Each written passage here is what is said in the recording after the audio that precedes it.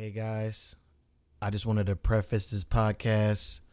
I had some audio ducking issues on my side, so you're going to hear me cut in and out.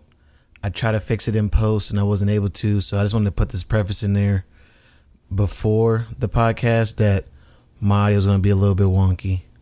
Sorry about that and hope you guys enjoy it. Welcome to another episode of the Special Friends Podcast. Long time no see. It's been a while, I know, because I be slacking. But it's all right. We trying to make it work. We trying to get consistent. Hope you guys have been good. Yeah, today got one of my good friends, OG friends. Like I'm trying to think how far back it goes. I think obviously before high school. Yeah. We was in a computer class together. We did tournament of technology. I think that was our 8th grade year. Shout out to Miss Abel. Shout out Miss Abel.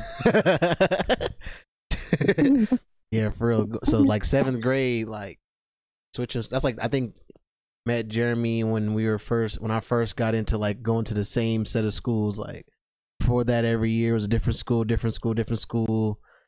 Before that, went to a school called Rio Vista. Everybody from Fresno should know Rio Vista. Then went to Tenaya. Yeah, Tenaya, 7th grade. He was in computer science class where we did absolutely nothing in that class. Nothing. Bro, we learned how to play games. We learned how to make games in that class. Bro, remember that little 8-bit game when people made the Dragon Ball Z game? What was that called? Yes. Scratch or something like that? It was pre-Mugen. It was basically Mugen, but...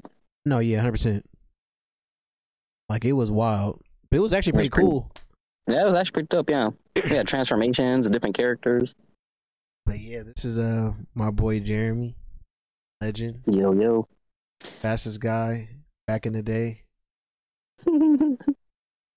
I tried. I have my ups and downs, but I tried. Welcome to the podcast. How you feeling today? Thanks for having me. I'm pretty good. Awesome day so far. Real easy, real mellow. Just taking it easy. How about you, big dog? Happy belated birthday. I'm good.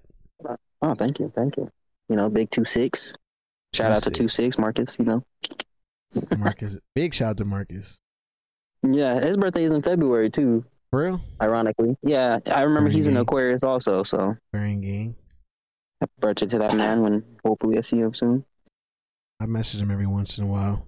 Shout out to Marcus. But yeah, I've been good. Got through the day. Now we're here. I'm happy. I'm just happy to be on the pod. Honestly, I love podcasting. I mean, you said you listened to it, so I'm pretty sure you could hear. But I love podding. He's like, "Yep, this is what I like, and I'm doing it." But on the Special Friends Podcast, sometimes I forget, but I'm trying to remember. Always ask the question, what makes someone a friend to you? Since you're a new guest on the podcast, I was going to ask you, what makes someone a friend for you? Like, what's important? I've been actually thinking about this question for I don't know, probably like a week now. And honestly, what makes a friend for me is like someone who can, I guess, relate to my struggle, essentially. But not only relate to my struggle, but is willing to do something about it. You know what I mean? Because I think there's a lot of friends that I've grown up with in the past where I've definitely made more effort than they did, and I just included them as my friend because I like that person. But I think as for me now, as like an adult, it's more of like we're the same person, and I'm willing to extend a hand. Yeah. And if you're, if it's the same, if it's like reciprocated, you know what I mean? Then it's easier to accept that person because we're like in the same boat, same gutter, same, trying to make it. So I think that's a good friend for me. Like even just a random person at the gas station who's just working a day-to-day life, and I can, chop it up with her for like 5-10 minutes, and it just enhances my day, makes me happier. I would count that man as a friend. But there's Interesting. also, of course, a tier list of friends, like, close friends, best friends, yada, yada, yada. But for the That's like basis of a what D makes tier. a friend, yeah, what makes a friend, someone who can relate and is, helpful, I guess.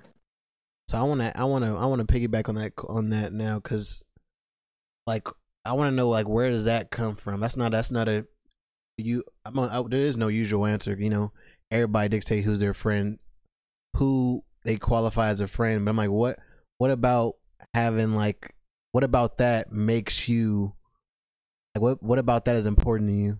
Just the fact they can relate and understand, or It's more of a like a safety thing in a way. Like, I'm not gonna do nothing to you, and you're not gonna do nothing to me, type thing. Like, it's hard to explain. Like, when I go to a gas station, I meet the clerk for the first time. I try and be as nice as possible because I know I'm gonna see him again, probably tomorrow or another time. yeah, So I'm not gonna make a bad impression and be extremely rude or whatnot. But I'm gonna do my absolute best so that way the next time when I see him, it's good terms. And then yeah, from there, if he extends and he wants to ask me questions like, "Oh, how your day was," and things like this, that's how we develop, a good friendship relationship essentially. yeah. Interesting. And like Okay. if anything were to happen to him or to the store or whatever, whatnot, like, I wouldn't mind making like a civilian's arrest or whatever, whatnot. But you know what I mean? Like it's like a mutual Yeah. respect. Because I remember Yeah. when I used to work outside and I had my phone stolen from me, and I had, I had a lot of respect for the students that were there on campus, and some of the students had actually came back and told me like, "Oh, the guy that you let, use your phone, he actually just left." And I was like, "Oh wow!" Oh, So whoa. they allowed me to use their phone to call my boss. My grandmother, my mom was my boss at the time, to let Yeah. them know, "Oh yeah, I just got my phone stolen." But Snake. like, I think people like that who will show like, I'm not gonna hurt you, or I'm here in the same boat, I'm here to help, helpful. I think those are good people, and good people, I will always count them as my friends. Like that answer, honestly. I think that's a solid answer. That's Yeah. what's up. I'm kind of jealous. I feel like when I gave my friend answer, it was weak. I gotta reevaluate. I gotta reevaluate what I consider a friend. I think you know this better than anybody. I don't have a lot of. It's a lot of people that I like, but I wouldn't say I have a lot of friends. There's not a lot of people that I continually try to reach out to. Yeah, Not at all. Interesting. I totally get what you mean, and that's what I mean by like there's like kind of like a tier list. Like my very very very very close friends, I'm very trash with like connecting and staying connected with them, but you would be surprised on a day-to-day basis how often I think about like my childhood best friends, people I've grown up with on a day-to-day basis, just thinking about them. Like, I wish that like there was more time in the day for me to shoot a message, but I already know that I'm not going to be able to uphold the conversation, so I'd rather just shoot a "hope your day as well" than how what you doing type of thing. You know what I mean? That's real. Yeah, I feel that. but I've been there 100%.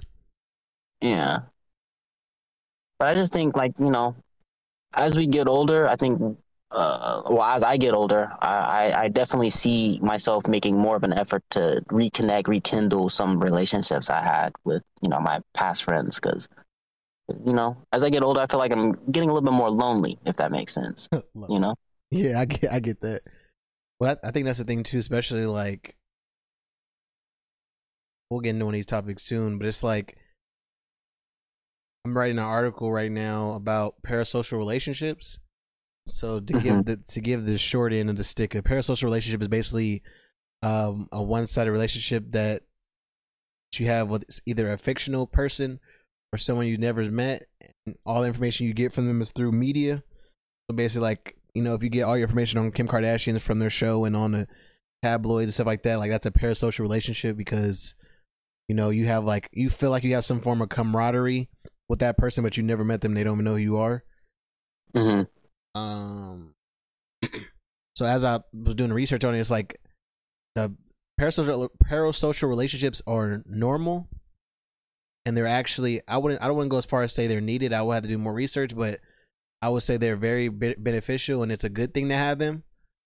But the problem that we're having today is that parasocial relationships are supposed to complement regular relationships, and instead they're like replacing them. So like some people will like love 50 Cent so much that instead of like having friends that they share their love of 50 Cent for, they just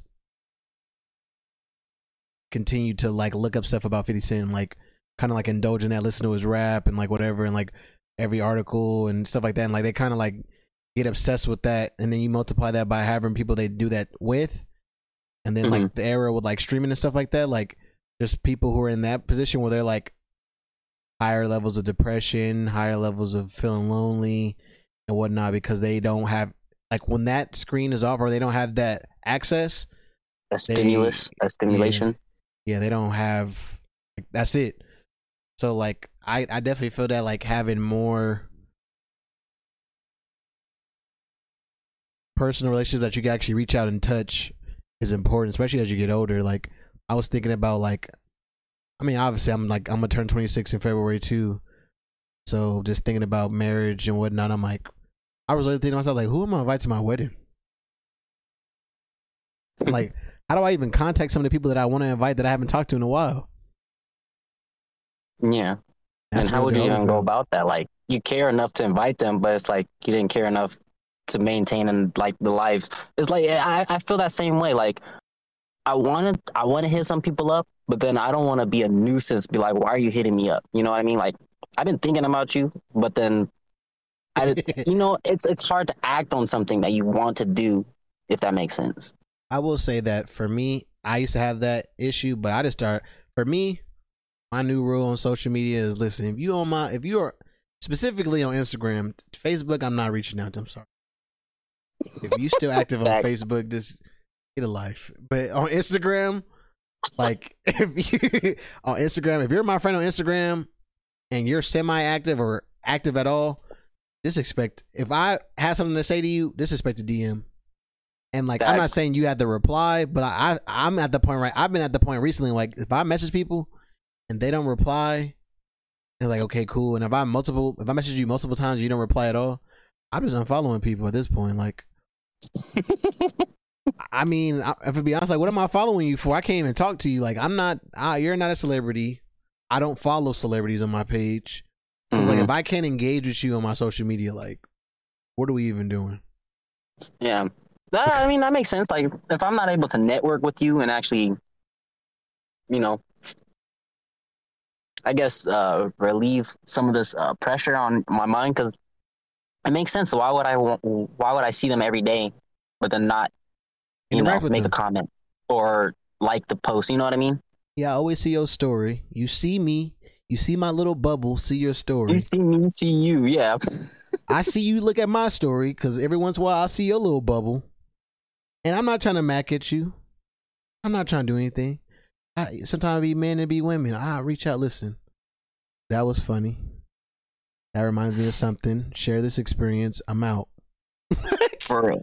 Like, I'm not expecting you to talk to me for all day now, but like, little, like, I feel that. I think one example, like I've done on Instagram is I would see a post that's funny, whatever, whatnot, and I'll send it to someone that reminds me of them, and I probably wouldn't have them talk to them probably for like a year or two, but I've been getting a lot of replies back, and it's kind of making me happy. Like, oh, they're still, I guess messing with me, Yeah. But yeah, like social media is a wild thing, man. It can be. I mean, I think I would say I'm very blessed, because like I looked at my page, I looked at my DMs today before I talked to you. I'm like, I'm just so appreciative. Like, I have such a plethora of people who like will either reply to my post, like reply to my story, or when I put little polls, they'll interact on the polls, and we can have a little conversation, even if it's weak. And I just really appreciate that, because I realized that some people, like, I was talking to my girlfriend. I remember I was like telling her like about some of the conversations I have, and she's like, well, you don't get scared that they're gonna like you or they're gonna misconstrue it. I said, I mean, if they do, like, they're just gonna get unfollowed. That's not the information I am trying to share. Yeah, no, I know what you mean. Well, because it's like, even if it's like, if you do that, I'm like, oh no, sorry, that wasn't my intention. Like, if they get upset about that or something like that, it's like, well, it sounds like something I don't need to be interacting with on social media, honestly. Like, yeah, it's the same thing in person. Like, if I go say hi to somebody and they immediately think I'm macking at you, it's like, you're not a right thinking person. Yeah, I'm just trying to ask where the mayonnaise is at. Yeah. But yeah, no, I know what you mean. Especially with people's mindset now, them thinking it's more of like a me era, like all about me. But I feel like if people were to just sit down and actually think about other people's situations and problems, I think everybody would be more, I guess, not friendly, but like, I don't know, more like ants. You know how like ants, they just do what they have to do, and it's just like a beautiful system, like how they work everything together and stuff. Yeah, it would be more like ants, I feel like. But because everybody's more of individuality instead of humankind as a whole, I think we'll say kind of hard. I don't want to make it a fallacy, because I will say on my day to day, there's a lot of people who aren't that way. I just feel like the ones that are that way stand out a lot. Yeah. Like, I feel like our class that we graduated from are pretty solid people. Like, I can reach out to a lot of people from the people we went to school with that I didn't even talk to in school, and they'll say hi or something, which is, I was surprised. Yeah. I'm thinking about it, like, I think our generation, though, like our group of people, we're more, I guess, accepting, more listening because of what we went through, I guess, as a whole. But as far as like this newer generation, like the younger people, just talking to them and listening to them, that's where I feel like that me aspect is. You know what I mean? Like, where it's coming from. Yeah, because at my job right now, I work with a lot of younger people, like, just graduated high school till, a little bit younger than me. Mm-hmm. And their mindset is completely different from mine, like completely different. Like, every day I probably hear like, I want to quit, or like, I don't want to do this, or this isn't right. When in reality, like, I came from a different job. Yeah. And I was like, this is what has to be done. And it'll just get done because that's the job. You know what I mean? Pretty much. Well, but yeah, I think it's just like age group wise, but I haven't met enough people to confirm or conclude that that's what it is. But just recently, like these last probably like year and a half, that's just what I'm seeing and feeling, I guess. I'm gonna use that as a segue into the first topic about something I've been seeing a lot on Twitter. Like, I don't usually get on Twitter. Twitter is the wild, wild west of any social media. Like, of all the social medias, Twitter is just, it's one of those things you just shouldn't get on in public. Like, be careful when you're on Twitter. It could be anything, any day. But while on there, especially around the New Year's, even though this is the 27th, the month is almost over. But around New Year's, there was a lot of New Year, same me captions. And as much as I kind of feel that, like, I like the notion of like, yeah, I'm not, like, you don't need to change every year. You're not, not a butterfly. You're not going to go into a chrysalis every year and metamorphosize. Yeah, like completely change. But the types of people who are saying New Year, same me is the issue that I was having, because it just, and I'm not here to knock nobody. I think we all live life we live, but it's like some people who are saying New Year, same me. And like this from the lens that I've seen it from, I see y'all talking about y'all lonely or nobody fuck with me for real, this, now, whatever. And it's like, if that's a consistent theme throughout your last year, I don't know if you should be saying New Year, same me. I think you need some soul searching to do. Yeah, for sure. But I was going to ask you, like, how do you feel about the notion of like New Year, same me? Do you feel like every year you should be constantly trying to get 1% better, or where do you stand on like that whole thing? I would like to say probably like, I just think it depends on where you are in your life, honestly. Like, if you're at your peak of your life, yeah, why change anything? You know what I mean? But I think right now, for me in my life, my situation, in my life, I think for sure, new year, new me. Like every day, I want to be a new, not a completely new person, but I want to be better than yesterday, if that makes sense. Yeah, I Like can feel that. I went through like a lot of times, maybe these last 2 years, where I'd wake up and I do the same thing I did yesterday, Yeah, or my whole week will be exactly like last week, and yeah, it's like, you know what I mean? And it's sad. It is a little bit sad, but it's good routine. You know what I mean? Like, you know what to expect, you know what to look forward to. But I think more so, when what I'm looking for now, as for the new year, new me, is just yeah. be more productive, more input into, I guess, society, into the world, instead of just sitting back and watching everything go by. I think I want to be more of a participant, if that makes sense. I understand that. I mean, I don't think, I will say, I don't want to demonize like routine, because I feel like some people have routines that are productive and are constantly pushing them forward. But I think I understand what you mean. Like, some people have a routine where it's just like, it's literally get up, eat, go to work, waste time until you go to sleep, and do it all over again the next day. Exactly. Just waiting for the paycheck just to do something. You know what I mean? Like, Yeah. I will expect, like, I already know this whole week I'm not getting paid, so I'm just autopilot. But the next week I'm gonna try and go ham. You know what I mean? Like, yeah. like I'm already expecting something, and it's like this cycle that always goes and goes. But I think right now in my life, again, new year, new me, I just want to break that cycle and essentially kind of just make another cycle, like another cycle, but better, if that makes sense. I feel that. That makes sense. I ain't gonna lie though. I'm subscribing to the New Year Same Me. I ain't gonna lie. But listen. But that's what I'm saying. Like, if you're at the peak of your game, like, Definitely ain't at nothing my broke, peak. don't fix it, please. You know. I'm not at the peak. I'm still under construction, but I just feel like I had some pretty decent habits last year. Went to therapy. You know, got a new job. You know, paying off debt. You know, listen. It's New Year Same Me for me right now. I got me a little girlfriend. Yeah. Like, New Year Same Me. I'm not trying to change very much, except for my financial situation. Yeah.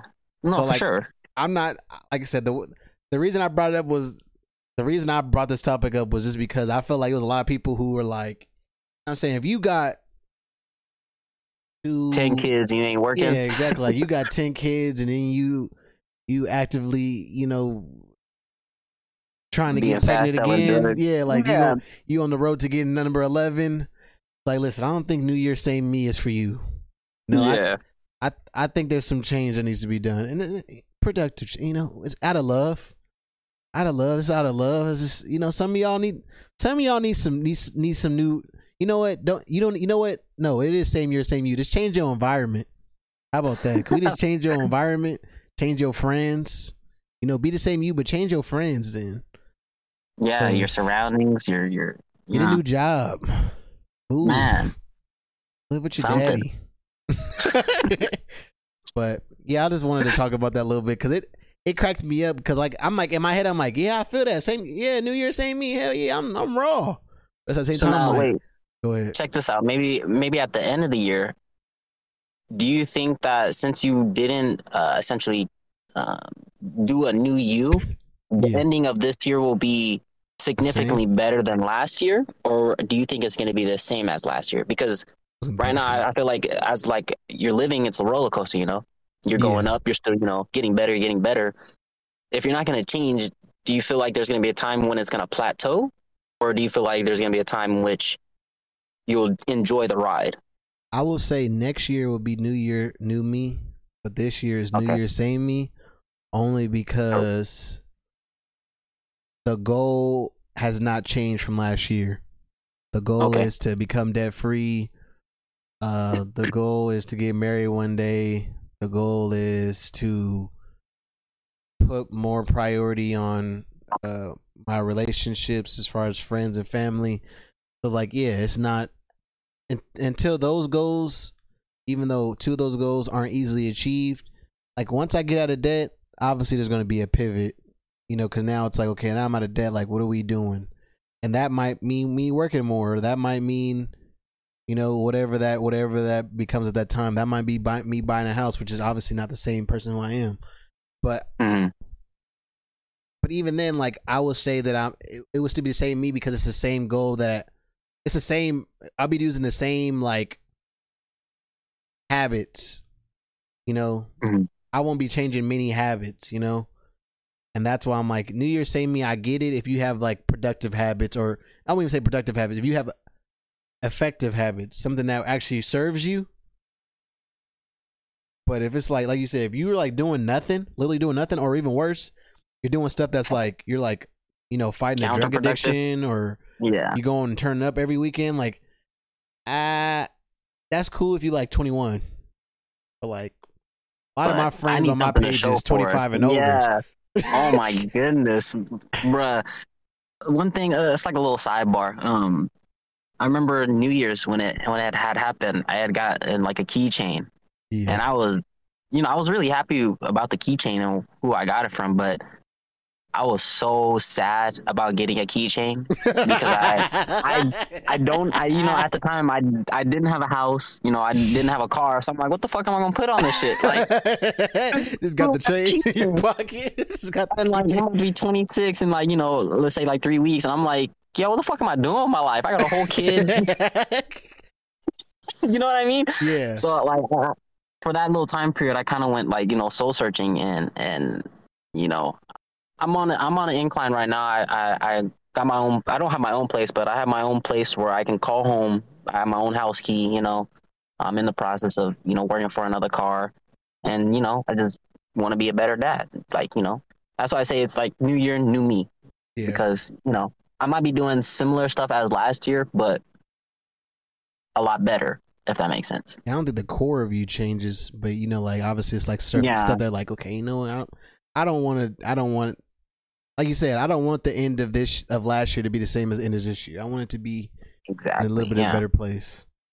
Yeah. But in the spirit of change, I wanted to talk about the one of those legislations that California is passing.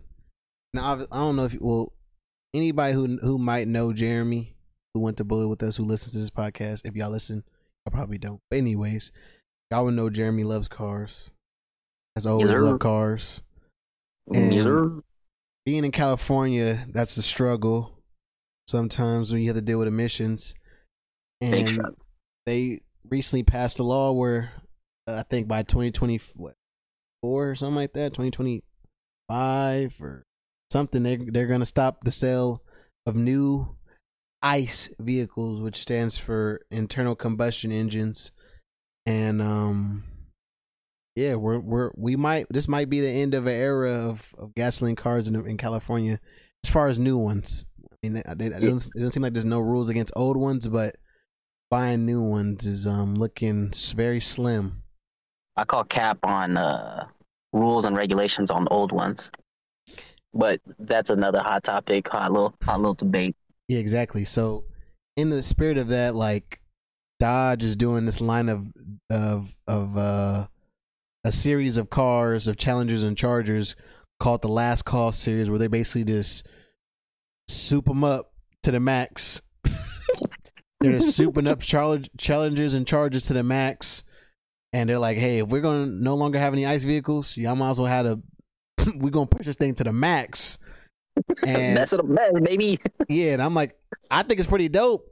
I'm not gonna lie, I think it's pretty fly. They said next year, I think they're going to EV vehicles or hybrids and whatnot. So I think it's pretty. I just want to ask you, like, one, how do you feel about the feeling that like an era of gasoline vehicles might be over? I don't think it's going anywhere anytime soon, but that it's looking like our kids are not going to be able to buy a gas vehicle brand new. I think there's two things that could happen from this. Either the world is going to fully accept, no more ICE engines or ICE, vehicles, and fully, embrace, the electric motors, the electric cars, and just be okay with it, or it's going to, backfire. and people are really. I think the car community might just have like a small uproar and probably do something about this. I know some companies like Pagani, they've been, I guess, tasked to make like a hybrid of some sort, but last year they just scrapped it and they're forget it. We're gonna just continue making ICE vehicles, but I think for the real car enthusiasts, I think they're going to hang on to the ICE vehicles as long as possible. I think, of course, there's those who enjoy, the Tesla, the Rivians and things like this. But I think for the most part, real car enthusiasts, like, grease monkey people, Yeah.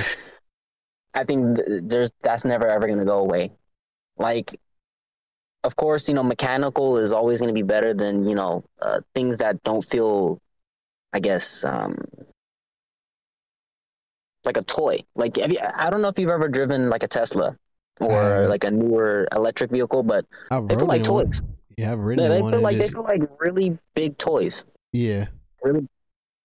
And now I think it's not really as appealing to drive than what we grew up with, like cars from the 90s, early 2000s, things like this.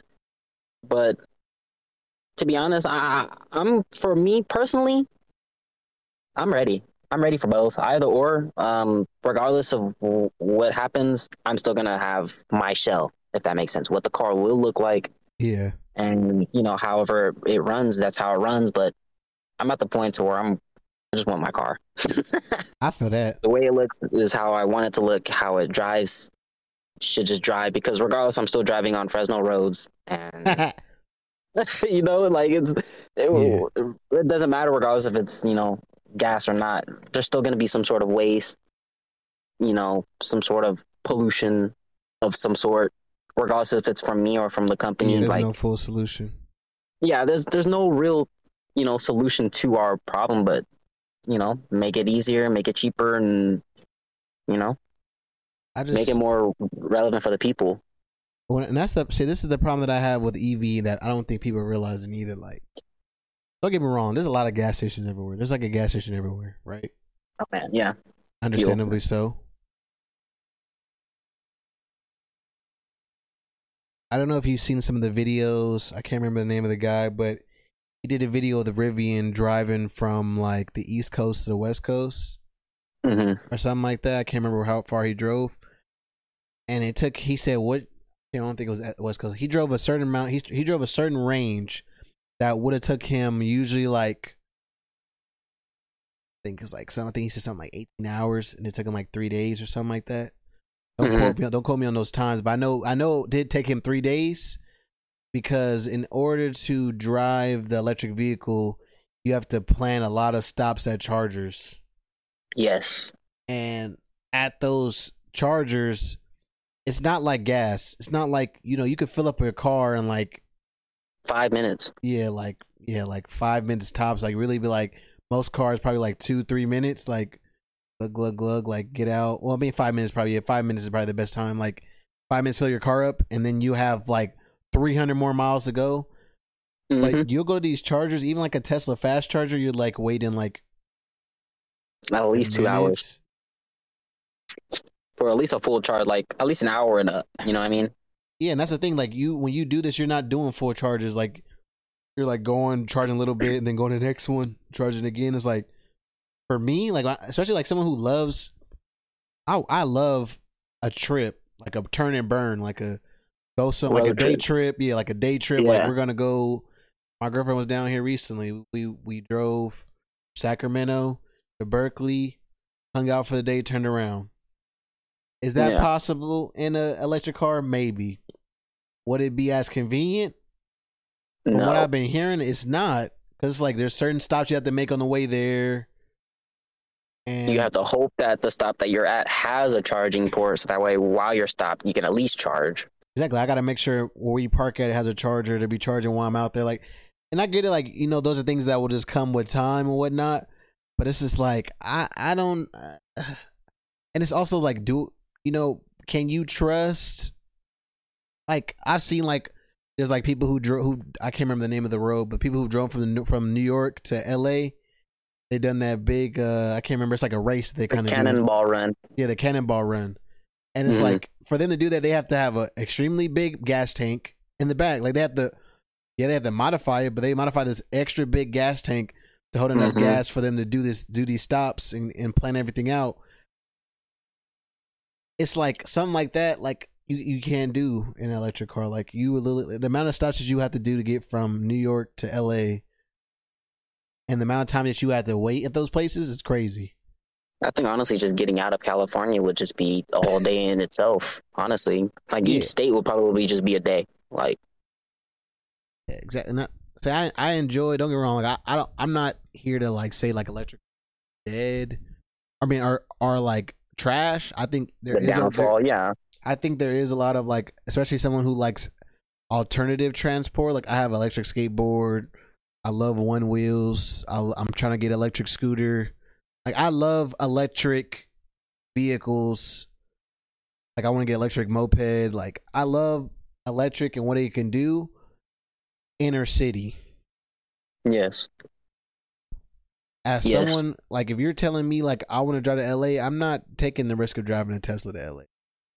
Yeah. I'm not doing that either. Or like a pickup truck. Like if I want to haul something, like I think they have the Ford F-150 Lightning they're about to release. And it's like, it has this crazy range. But if you tow something, the range goes like 50 miles. Yeah, it's cut in half. Yeah. So it's like, it's stuff like that where it's like, I believe in like, we need to mitigate pollution and whatnot. But I just feel like going fully electric in a place like California where we haven't built the high-speed rail yet, dog. Like, if we had the high-speed rail, I could respect the decision a little bit more because, like, at least I know that if I wanted to go to LA, I'll save money from the gas and then hop on the high-speed rail. But it's like, that's not even, y'all saying it's not going to connect that far. It might just connect only Central Valley. So it's like, so let me get this straight. I'm going to have to drive electric only in California where nothing's connected, and I'm going to have to stop in the Grapevine to charge? Yeah. Or stop. Everybody going to have to be at Tijon Ranch like they already do, and everybody going to be sitting there charging like, yeah, we got to charge. Yep. I mean, it might mitigate traffic or something, but...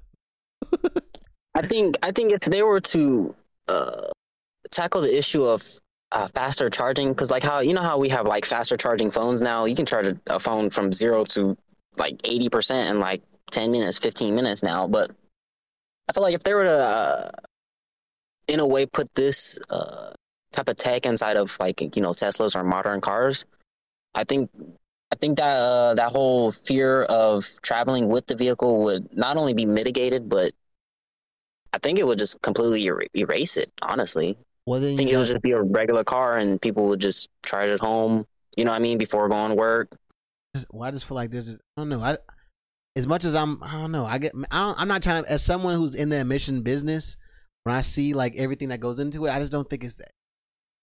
So it's like when you think about, I'm going to flesh it out how I see it in my head. Okay, yeah, there's not as much air pollutants from it, but then you have this, because usually these cars have to have a battery that's as big as the vehicle. Mm-hmm. You have these large lithium batteries, which I don't know if you saw when there was a lot of floods in like Texas, I think it was. When salt there was water, one just 2 weeks ago up north. Where you at? Yeah, if you see people who had Teslas, when the salt water mixed with the battery, it actually corrodes the battery, and the cars catch on fire. Yeah. So like it's a safety hazard in that way. If you live in a flood area, then it's like you live in the snow, you got to use extra salt. Yeah, like if you're driving, how do you say, like, the batteries don't last forever. It's just that simple. The batteries don't last forever. You can only charge it so many times, and then until you actually have to get another car. Yeah, you basically have to get rid of the whole car or buy new batteries, which is not going to be cheap. Yeah, it's not going to be cheap, and it's like, but then it's like the disposal of those batteries, like lithium, is very dirty. It doesn't like, you can't get rid of that easily. So it's like stuff like that, and it's like, I wonder what they do with them, like with salvage, Teslas and things like this. Like I know people will fix them up, like Rich Rebuild, he does this, but with the batteries that are just absolutely not usable, what are they doing with them? Are they just sitting, just corroding, or? That's what I say. I don't even know where they do with stuff like that. You obviously got to dispose of them. You got to take them take them specifically somewhere they can dispose of them. Because it's certain. That's why you see at like Best Buy, it's like drop the phone in here, just whatever. They can dispose of it properly. But it's like, what is dispose of it properly? Because I don't know if you ever looked up like where do they do with our trash. A landfill is crazy. No, a landfill is wild. So it's like we don't worry about it because the dump trucks come and get it. They take it away, but it's like these dump trucks take it away to this big ass hole that they then like flatten out with all these big ass heavy machinery equipment, and then they cover in dirt, and then like that land is not usable. Yeah, at all. So now you don't have nowhere to plant, no crops. It's just wasted land. You can't build a house on it. You can't bury people there. You can't do nothing. It's just garbage. No, and it's like that's how we deal with our trash. What the fuck do you think y'all doing with lithium batteries? Like, let's be honest. And like you're gonna. It's like it's not a problem now because there's not that many people who have that. But it's like, what do you do when 125 million people from all of California has one? Yeah, and then it's like you want people to buy the way that our market's set up, we buy new cars every 5 years. So every 5 years there's a battery there's like a big ass fucking car size battery that we're throwing away. Man. Times how many people do it. Like I don't know. Man. I don't know.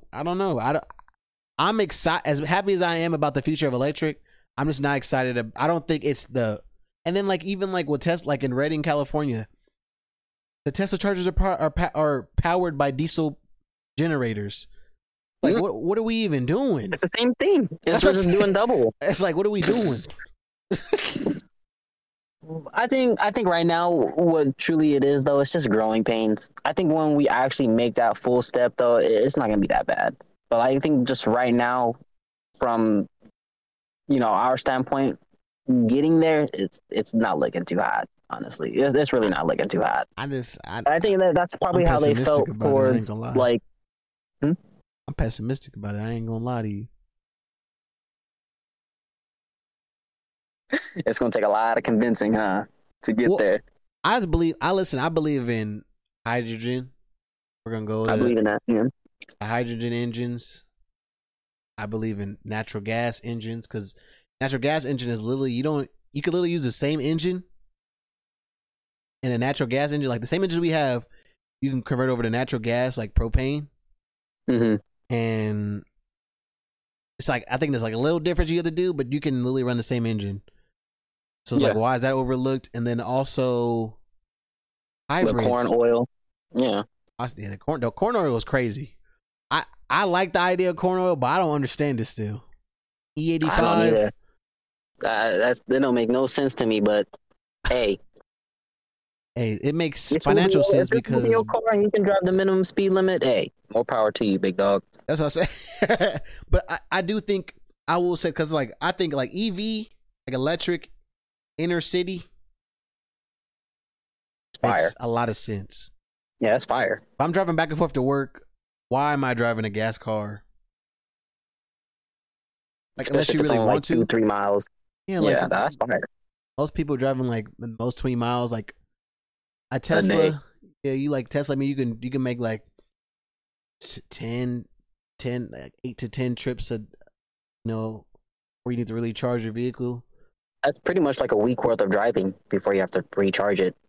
But like I could see it in that sense. Like cities will definitely benefit from electric. I just like even when you look at like the industry that is like so like on the back end like a diesel. I work in the diesel industry.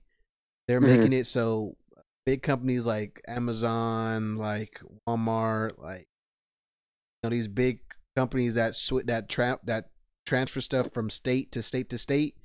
They're making it so they're not allowed to add any more EV vehicles by 2025. I mean, they're not allowed to add any more ICE vehicles till 2025. And it's like stuff like that. It's like, bro, you want me to what do you want them to do to drive electric diesels. I was like, come on, are you woman? You know how big those trailers are? You know how heavy those trailers are?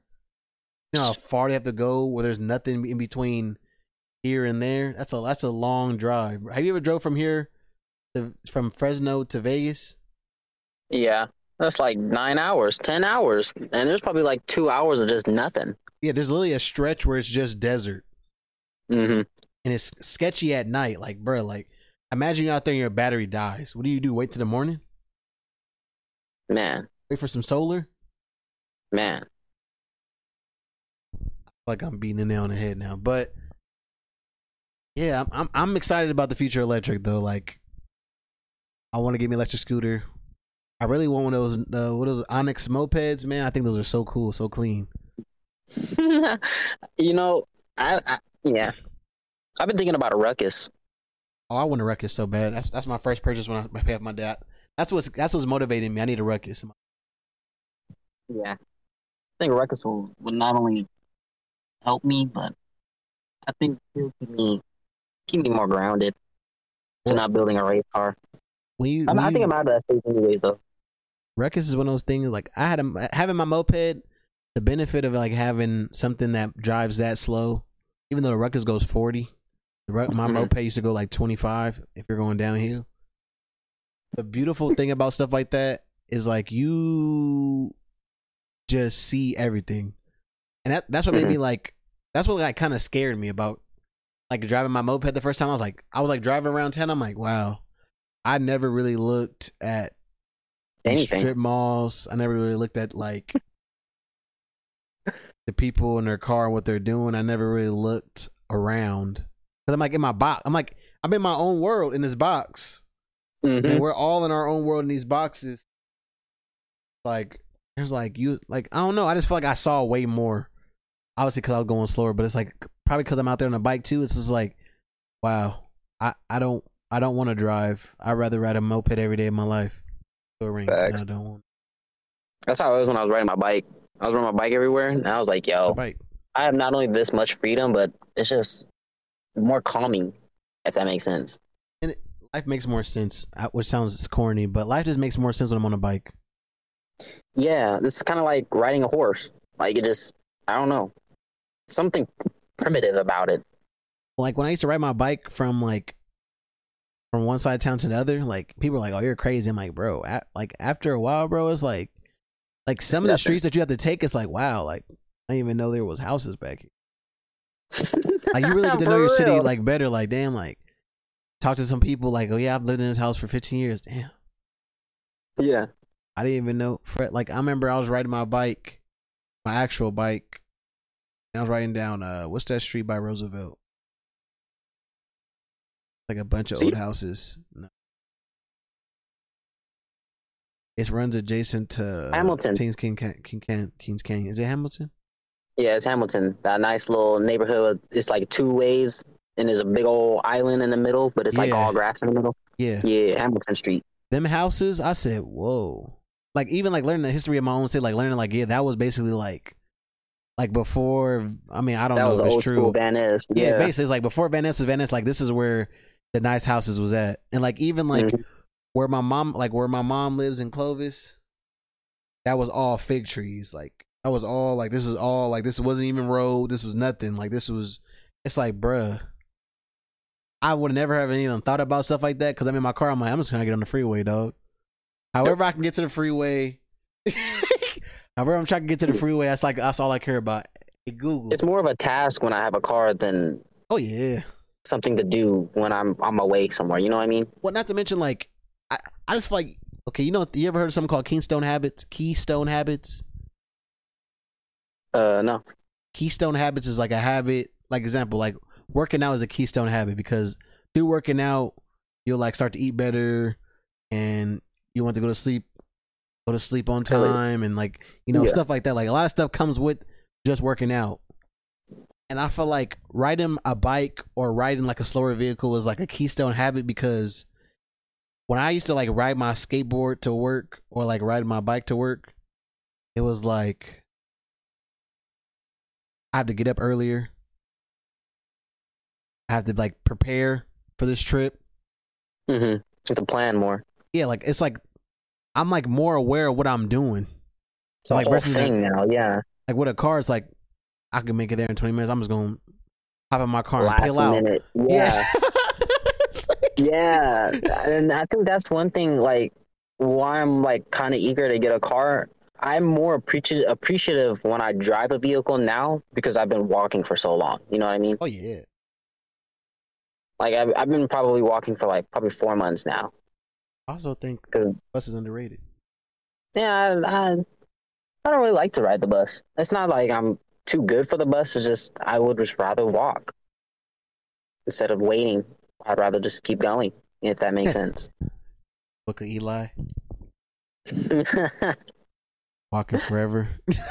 Man, that's how I be feeling sometimes. But when I actually get there, they be like, "Dang, did you walk here?" I'm like, "Yeah, but it's not that bad, you know. Got my blood pumping. I'm ready to go already." Instead of me waking up last minute, getting in the car, driving there, getting there still tired. You know what I mean? It's a little bit different process. Hey, shout out, listen, everybody. We just need to appreciate a little bit more. Smell the roses, everybody. When y'all, living your life, smell the roses. Take a walk. Walk to work maybe one day or two, and be like, you know what? I actually like my car. Car's not that bad. That's what's. I mean, for real. I honestly agree, but I wanted to get into this Kanye West conversation. Let's get it.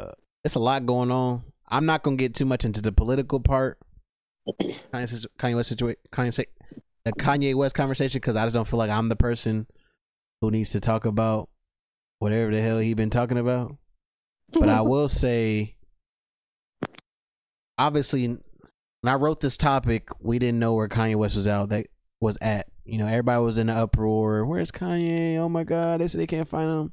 Oh, his manager say he can't find him. He's ducking them for money. Oh my God, Kanye West went missing.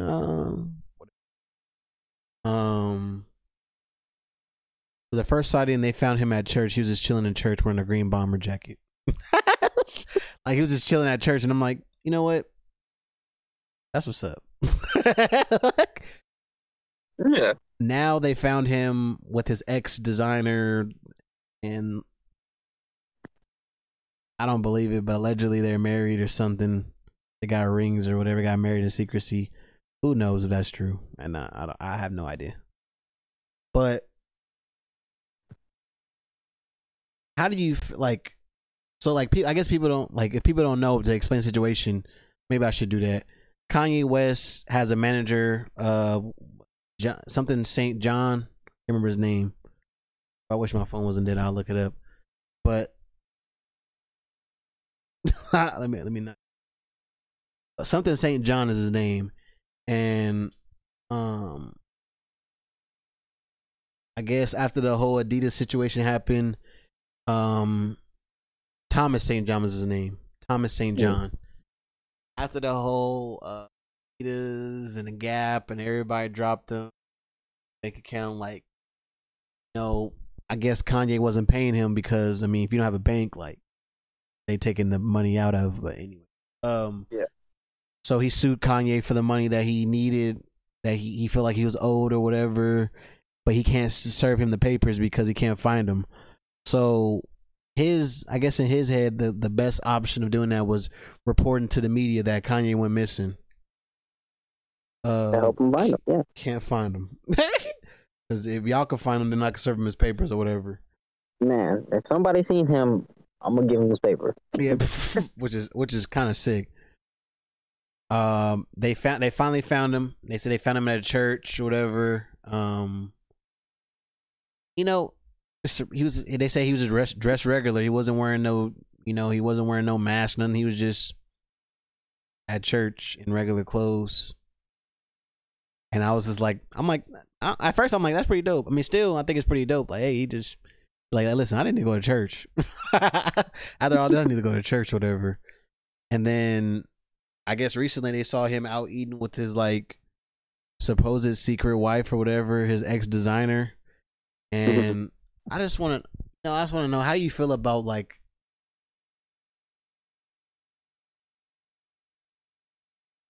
Like, how do you feel about like someone like Kanye going through what he's going through in the light of like the media?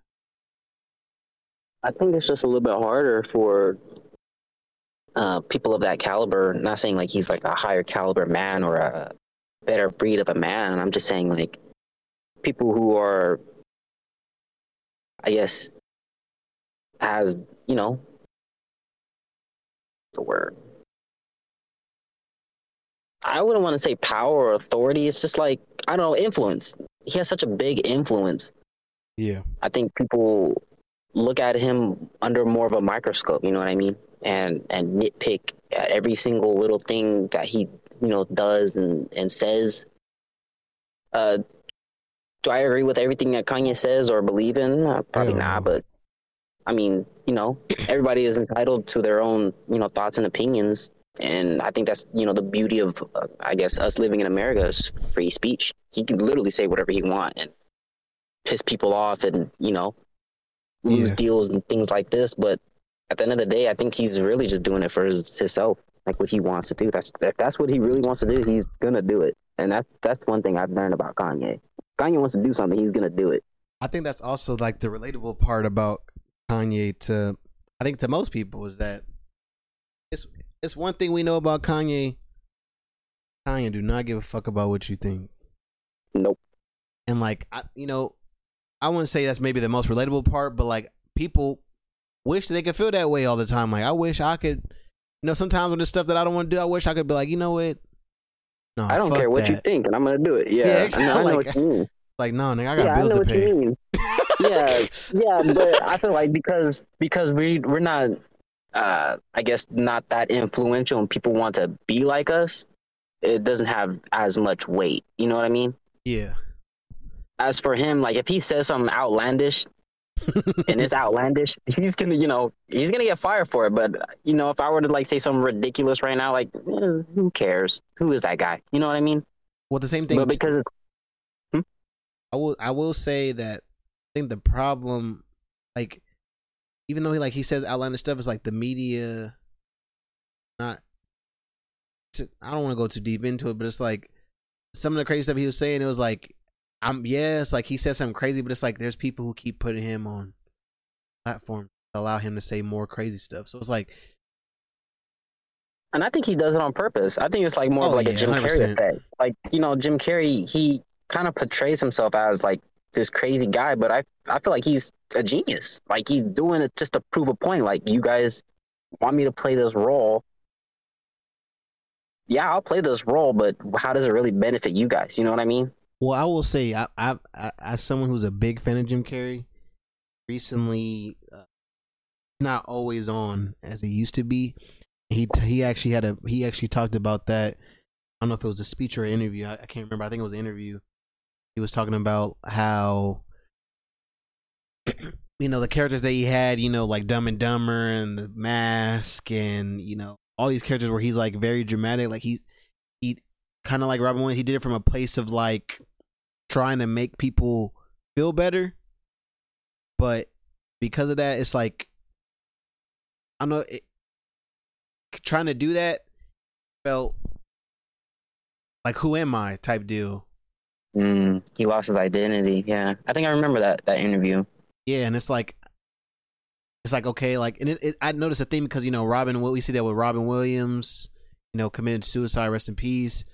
And then like even recently, Tyler the Creator did an interview and he was talking about like, people asked him like, why you stop doing the funny stuff? Why you stop doing Letter Squad? Why you stop doing all this other stuff that was like funny? Like, I loved it. Controversial. Yeah. And he said the reason why he stopped doing it is because it's like people don't like, I wouldn't say he said it verbatim, but he like basically said like people didn't respect him. Yeah. Because like he said, every time someone walk up to him, it's like they'll say something like crazy, like say something that he said from like Goblin or something like that. He's like, bro, I said that when I was like 12. Yeah. So it's and that's just what they want him to be. And I feel like that's kind of the same light that people are just putting on Kanye. Like, over the year, Kanye done some weird stuff, yeah, whatever, whatnot. But I think after a certain point, Kanye knows that Kanye is doing what Kanye does. And do I think he's in the process of him kind of losing himself? At first, I did.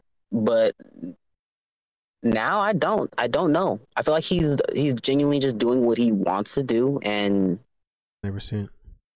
people are just pointing it out and just being like, "That's weird," But in reality, sometimes we're the weird ones that are entertaining the idea of him doing it. You know what I mean? He did say a bar recently. That motherfucker. He said, "Listen, if you're running down opposite side of the highway in a tank top, sweating, like profusely sweating by yourself, you're weird." He said, if 100 people are following you, now it's a marathon. And I heard that at first. I said, okay, I can't hold that in. That's a fucking bar. Yeah, no, that's fire. Cause literally, it's like the idea by itself is always gonna be weird if you just do it. Like, if you're the only person who believes it, it's like, yeah, you're weird. But the moment that everybody else agrees with you, now it's almost it's basically the normal. Like, oh yeah, it's accepted. That's what happened. Yeah. So it's like, I'm not saying that what he's saying now is under that, but I'm saying like I've definitely been in situations where like I'm like, yeah, you know what, I'm gonna stop living my life for promiscuity or whatever. I'm gonna live my life a little differently. And at the time, everybody else is like, yeah, nigga, you tripping. I'm finna get me some.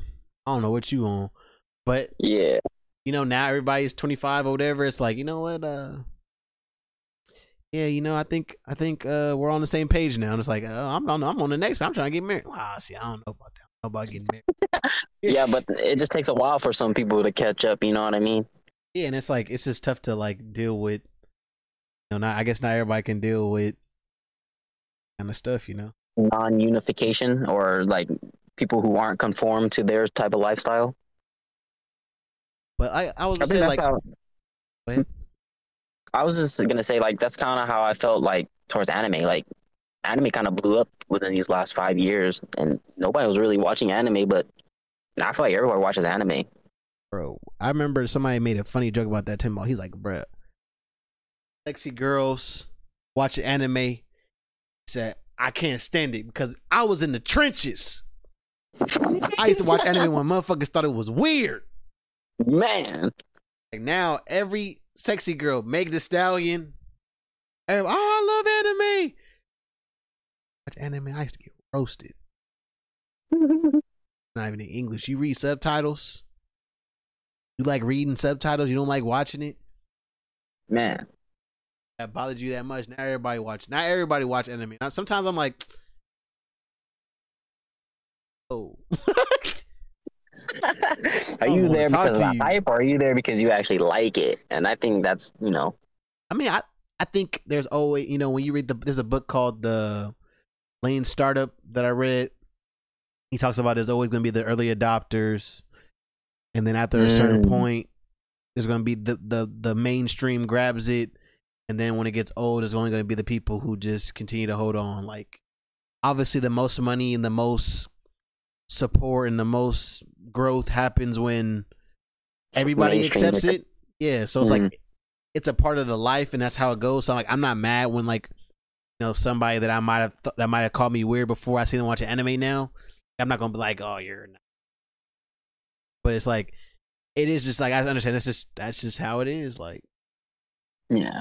But I was gonna say, like, to go back to the Kanye thing, like, it's not even about Kanye. This is about, I think, especially like with some people who have these like little followings on social media, like, I think it's so hard to make mistakes now, like, or to even like I feel like people are just so lost because they have like this following that like I remember when Kanye was like, oh, y'all trying to keep me in a box. I feel like it's true. It's like you can't really, like, people like you in these social media is yeah, it's like art. Like, we got to keep you in these confines for me to continue to relate to you, because once we're out of these confines, it don't make no sense. And I feel like that's that's like a dangerous place to be. Yeah. Him being crazy, it's like It's like, oh, Kanye's not crazy. Look how he been all his life. It's like, that don't mean he can't grow and become bipolar. Like, what do you mean? Like, Yeah. there's certain stuff that I used to deal with in high school that I don't know if I could deal with today. I used to be called. True. I used to be chunky, lost weight. Like I said, you think should I be okay that people still call me? Oh, no. High school, you fat, bro. You fat boy. I don't know. Yeah. No, I feel you. I feel that. Like that's all honestly legit. Like I think it's just harder for people just to accept new things, and not only new things, but what people actually want to do. You know what I mean? Yeah. What people do or portray themselves as is not entirely what they want to be represented as or what they want to represent in general. And it's hard for them to either get there, or because of a specific situation, they're already stuck in a confined space and they don't even want to be there in general. But I totally feel what you mean. And I feel it's sad for Kanye because people have already checked him as this specific type of person. When in reality, the box should always just be open, because you'll never know what people are going to be like tomorrow. You know what I mean? Like about like parasocial relationships. Said one of the parasocial relationships, like people like, so basically like these fans who feel like they're like connected to Kanye West, is that because they feel so connected to Kanye but they've never met him, they say Kanye almost like a comic book character. He can't have real problems.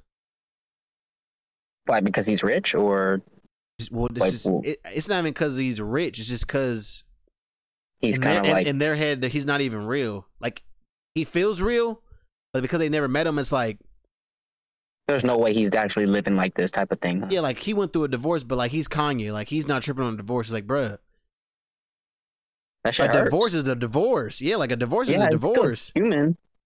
But like it's one of those things. Like that's like the weird thing about parasocial relationships. Is like, even though it's a thing called A-leaf. A-leaf is that feeling you get like when you step on a glass, the elevator with a glass floor.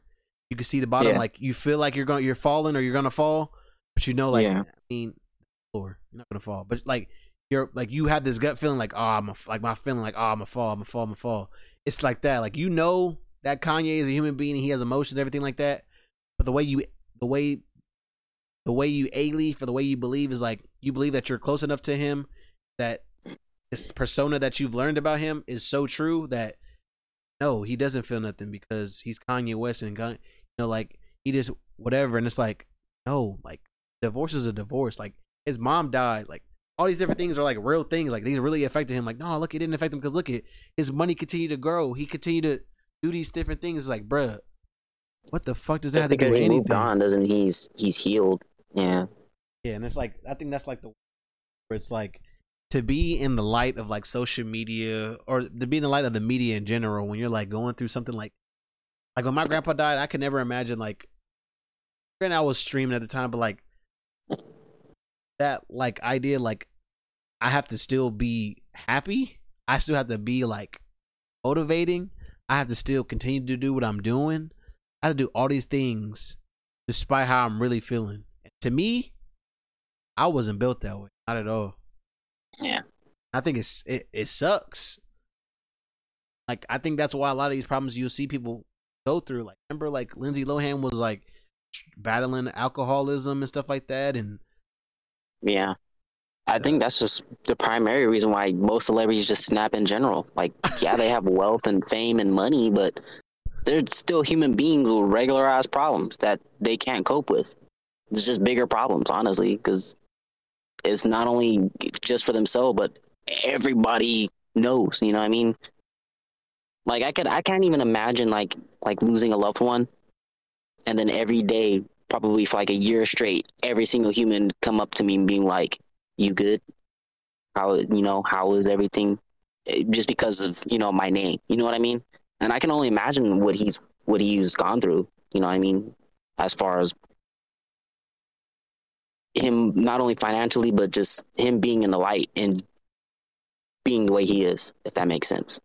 and being questioned, and it's just like, damn, I just want to be human. I just want to be me, but I got hella niggas just breathing down my back, telling me I can't do this, I can't do that, or I'm weird, or man, I'm you'll this. get through You know this, what I mean? man. Get through this. Yeah, or Make- you know what I just mean. When in reality, keep on I'm making on music. autopilot. I'm not even here right now. Going to work, man. Keep on going to work, man. You go. What? I'm hurting. Man, I see. I'm not healed. But yeah, shout out. I mean, I'm not saying this to like, 'cause I don't believe in that like celebrities got it worse than us type stuff. But nah, they got that definitely not. I fucking think money, everybody's same playing field, same level. I just feel like more people need to take a lesson from Billy Ray Cyrus. And Billy Ray Cyrus don't even got Wi-Fi. Bruh, for real. No, he really don't.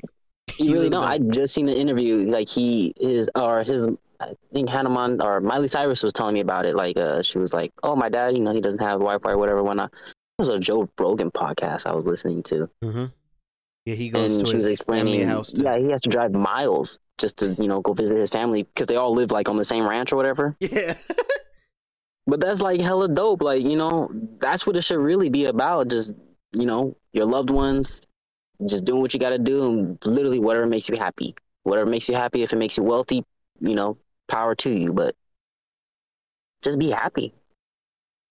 Simple. I will say being happy is it. Yeah. It is definitely a lot harder. Yeah, it is definitely. Because like I said, like with Billy Ray Cyrus, he got the ability to like go off.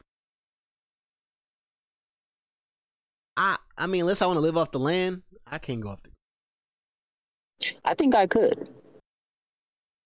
I think if I were to have maybe like 10 of the people I actually have to have in my life with me, and we were just to go off grid and everything was just like self-sustaining, I think I would live. I think everything would be Gucci. I wish I believed in myself as much as you. Listen, I like TV. I like playing video games. There's a lot of things I like. I like going on roller coasters. Yeah. Like, I'm not saying that he don't do that stuff, but like for me, like I understand to do these things, I have to have money. Like I can't. I don't think I can actually go live somewhere and like I know this the rest of my life is.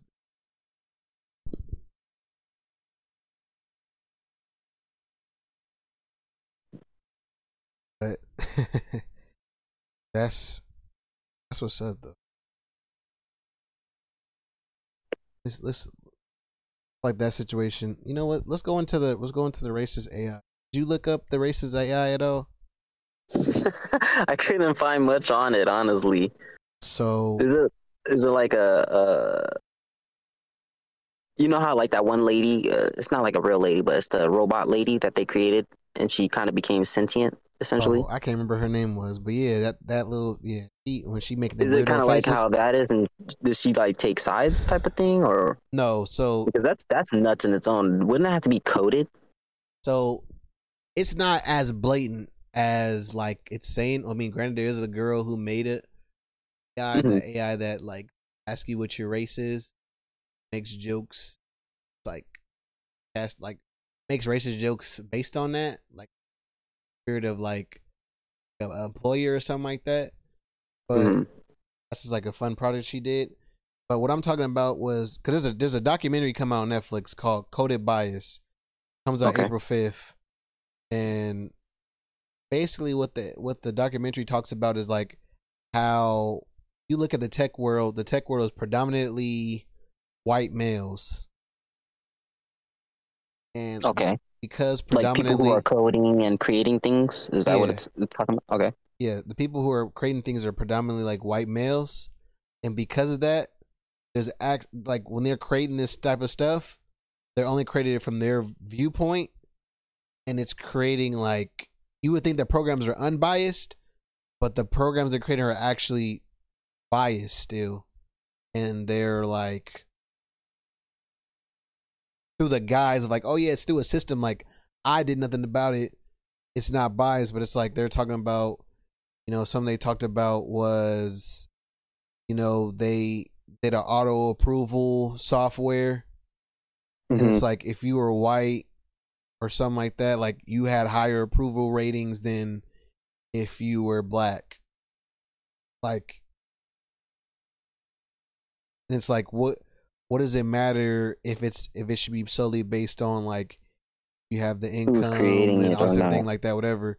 It's just saying like how there's like basically that's what the documentary is supposed to go into, about how all these like algorithms and AIs are like being programmed by these people, and there's like a bias, underlying bias between under them. Like the example that I wrote down here is like when it comes for loans, housing, and job application, there are now like basically if you get basically they're trying to say like if you go apply for a house right now and you got denied, it's because I'm black. Well, you're getting denied because of the algorithm, but then it's like knows that I'm black. Well, you're getting denied because of the algorithm, and they're saying like, well, because the algorithm denied you, it's like an automatic low. It's like there's no like question about it because the algorithm did it, but they don't understand that the algorithm actually has bias behind it. So why you didn't get accepted? Like they're talking about like even like when it came to picking out like the best candidates, it chose people who were lighter complected over people who might have been darker complected.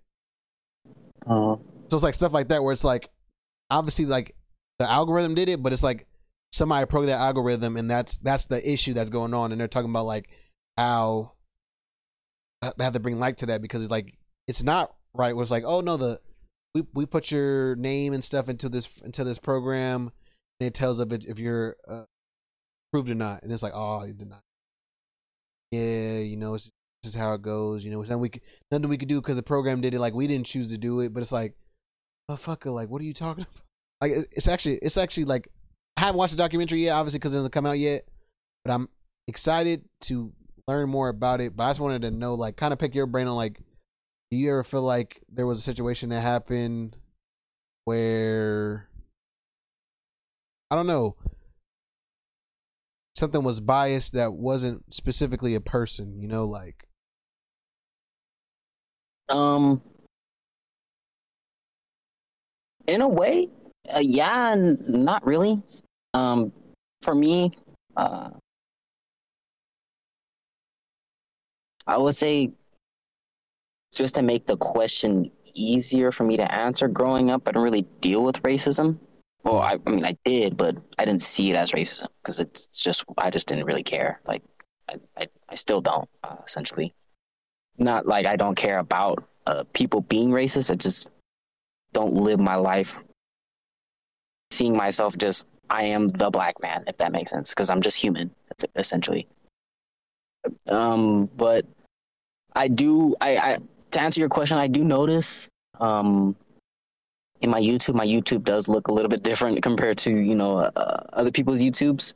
And I would say algorithmically, it's based off of what I've searched. Now, a few months ago, I did come across a situation or a problem where this YouTuber named Corey Kenshin, I believe his name, he popped up on my YouTube, and he had a situation or a problem with the YouTube algorithm actually not pushing his videos, or not only not pushing his videos, but giving him strikes when he's doing the exact same thing as his fellow coworkers who aren't black.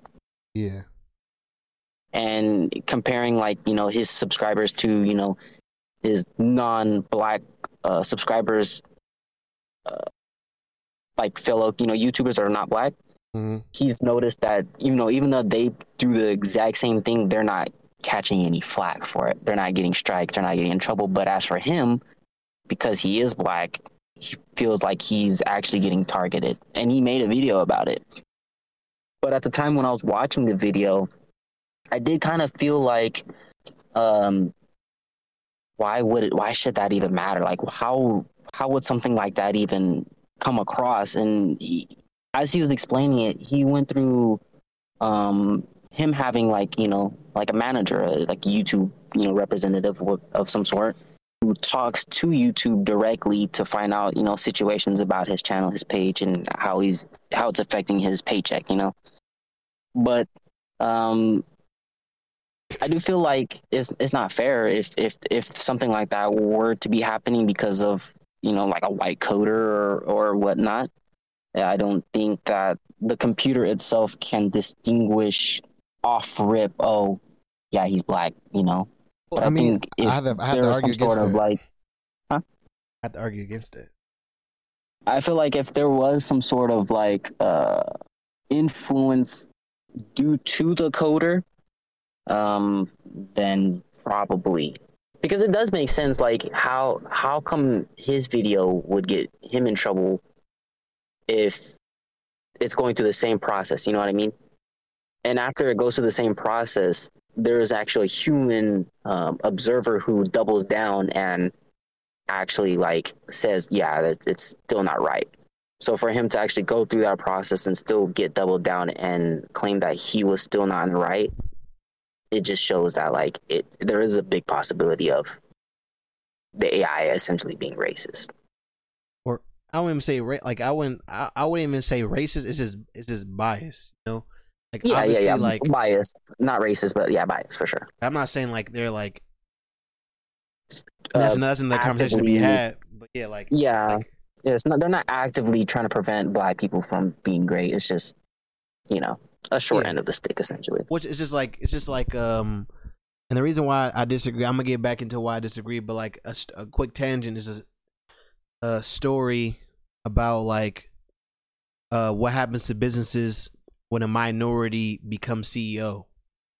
Okay. So I'm gonna tell you something that's some wild statistics. I feel like I shared it on here before. I think I shared it on the last podcast with my friend Allie, but I'll reiterate it again. Is this white males is the only group of people in America where as you go up the ladder in promotions, there are more people like you. And when you think about that, that's wild. So the way I mean like this is like if I started off as a waiter, the higher you go up, the less people of you that you would see. No, yeah, for us, but for a white male, the more you'll see. Like if I start off as a waiter, there might be like 50%. It might be like Blacks, 20. Yeah, it might be 20% white males. But you go up, and now it's 30% white. Then you go to general manager, and it's like 80% white males. And you go to CEO, and it's like 99% white males. Like white males are the only people in the world that when they get promotions, that happens. Mm-hmm. So with that being said, like when a minority goes up the ranks, and it's like it's not an issue until it gets up to the higher levels, because they said as like they did a study where when like a woman, a black woman, or a Mexican woman, or a Latino male, or a black male gets into a position of power like CEO, the people below him lose I wouldn't use the word faith, but they basically like don't lose respect. They can't relate to him. Shit. And that's the issue. That kind of reminds me of the whole Deon Sanders taking the head coach position. Yeah. I feel like a lot of black people, and specifically, don't rock with Deon Sanders anymore, simply because he left the HBCU. Regarded, I did notice and do a little bit of watching on it. He did do almost everything he said he was going to do. He did. He didn't. He didn't stay. He told them he was going to stay a certain amount of time. It's a tough situation. Me, I can't tell Deon Sanders what to do. As a black man, it's kind of tough to see him do something like that. But if I understand what his goal is, I see why he did what he did. And what I noticed is though, like as soon as he left, he did take some black people with him to that organization. I don't think that he made a mistake or that he's wrong. I just feel like he's executing his plan on a larger stage instead of just a black stage, if that makes sense. But see, that's the problem that I have. That distinction. That there's two different stages? Exactly. Yeah, I hate that too. And it's not even that there's two different stages. It's the way we talk about black. We always talk about the black. not we, but people talk about the black stage like it's lesser than, like inferior, and that's the problem that I have. When in actuality, it's just all one stage. Like HBCUs still play against like colleges like Alabama. It's just pretty much all black. Yeah, that's what I'm saying. But it's like, that's why people are upset with him, because it's like he had the power to. I mean, granted, like I said, they're asking him to risk like his legacy, which is the tough part, and I can understand. It's like they're asking him to like, yeah, build up this team. Yeah, you're gonna get paid less money. Yeah, you might not get the same like notoriety, but the benefit, the long-winded benefits that will come from that for the community of black people is important, and that's why people are upset with him, because it's like they feel like he don't value that. But at the end of the day, that's not Deon Sanders' job. Yeah, like it is because he's a black man, but it ain't because he not put the whole black community back. Exactly. But I do agree. I agree with the notion that the problem is like why do we put Deon Sanders in this position to not do something like that? Yeah, which is weird. Like regardless if of whatever he did or whatever he's doing, I think he should just still be like, good job. You know what I mean? Because he's doing a good job. Well, I don't know. As I've grown up, my perspective on everything has just changed as far as stuff like that. Like exactly. Obviously, we had Martin Luther King's birthday pass recently. Mm-hmm. If you go back and listen to his speech, especially the speech right before his assassination, he was gearing to change, because he was talking about like, there's obviously like, when we think of civil rights movement, we think about Jim Crow era. It's easy to like, oh yeah, KKK is bad. Yeah. Separate schools is bad. Separate water fountains, separate bathrooms. All this stuff is wild. Like we can recognize that because it's so egregious. Mm-hmm. But issues like Obama, not Obama. Martin Luther King has an interview where he's talking about like the struggle of dealing with I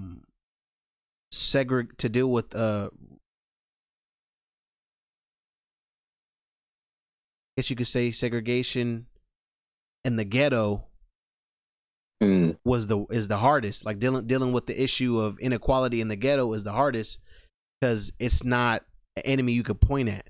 Like, so example, like when you talk about like biases, and I'll bring it back full circle with this, is like when you talk about biases, it's like, oh, how is there a bias? Like you apply for the job and you got denied the job because you weren't qualified, right?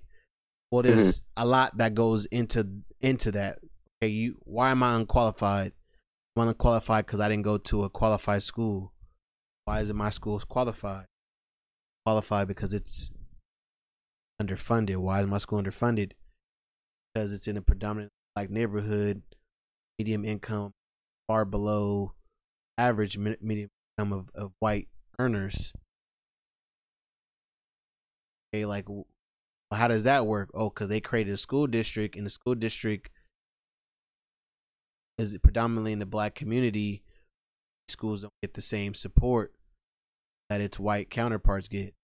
Stuff like that, where it's like, so yeah, obviously they have the same quote unquote opportunity, but they really didn't.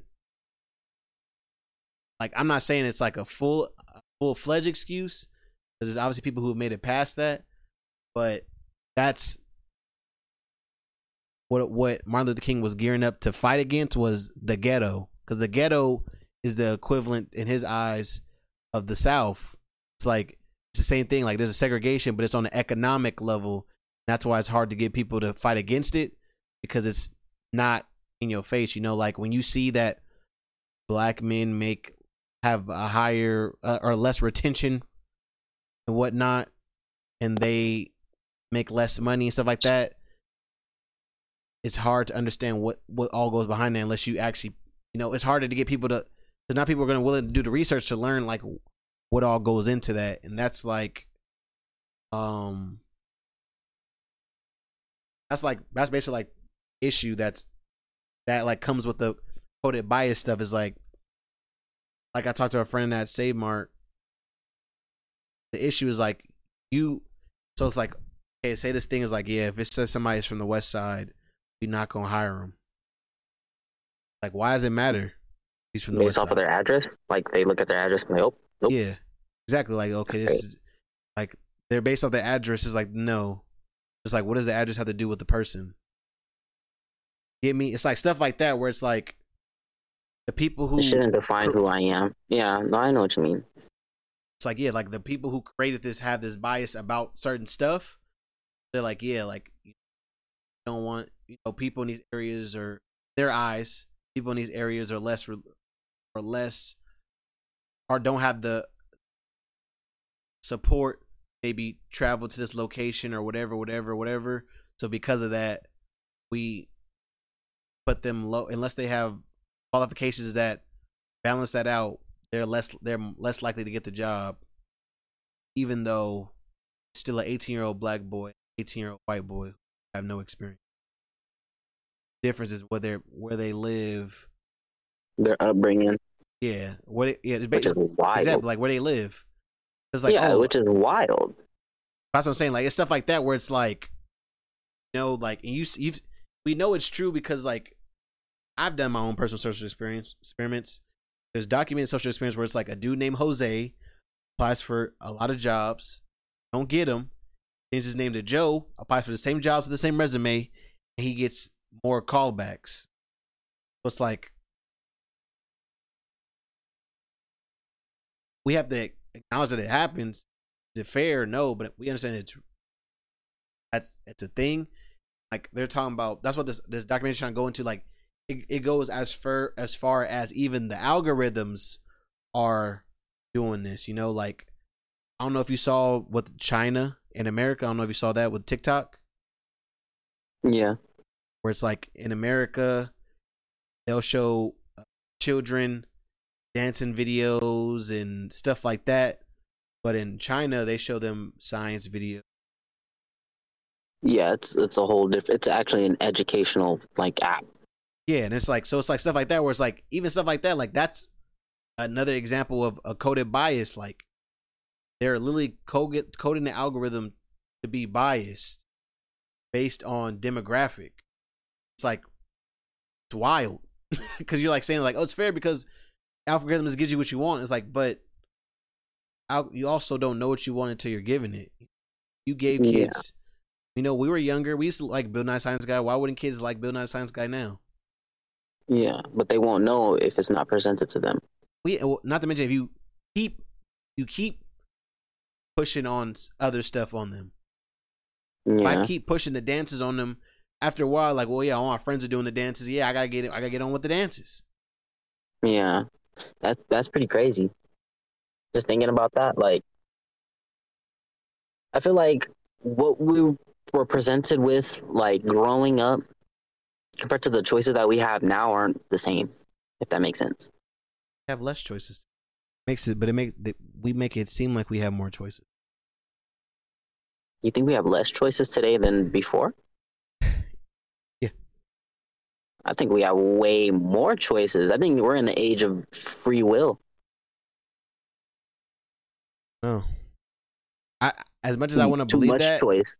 Because working in the food industry, I've noticed people are very picky, and it's simply because we have just too many choices. If there was only like 3 choices, like In-N-Out,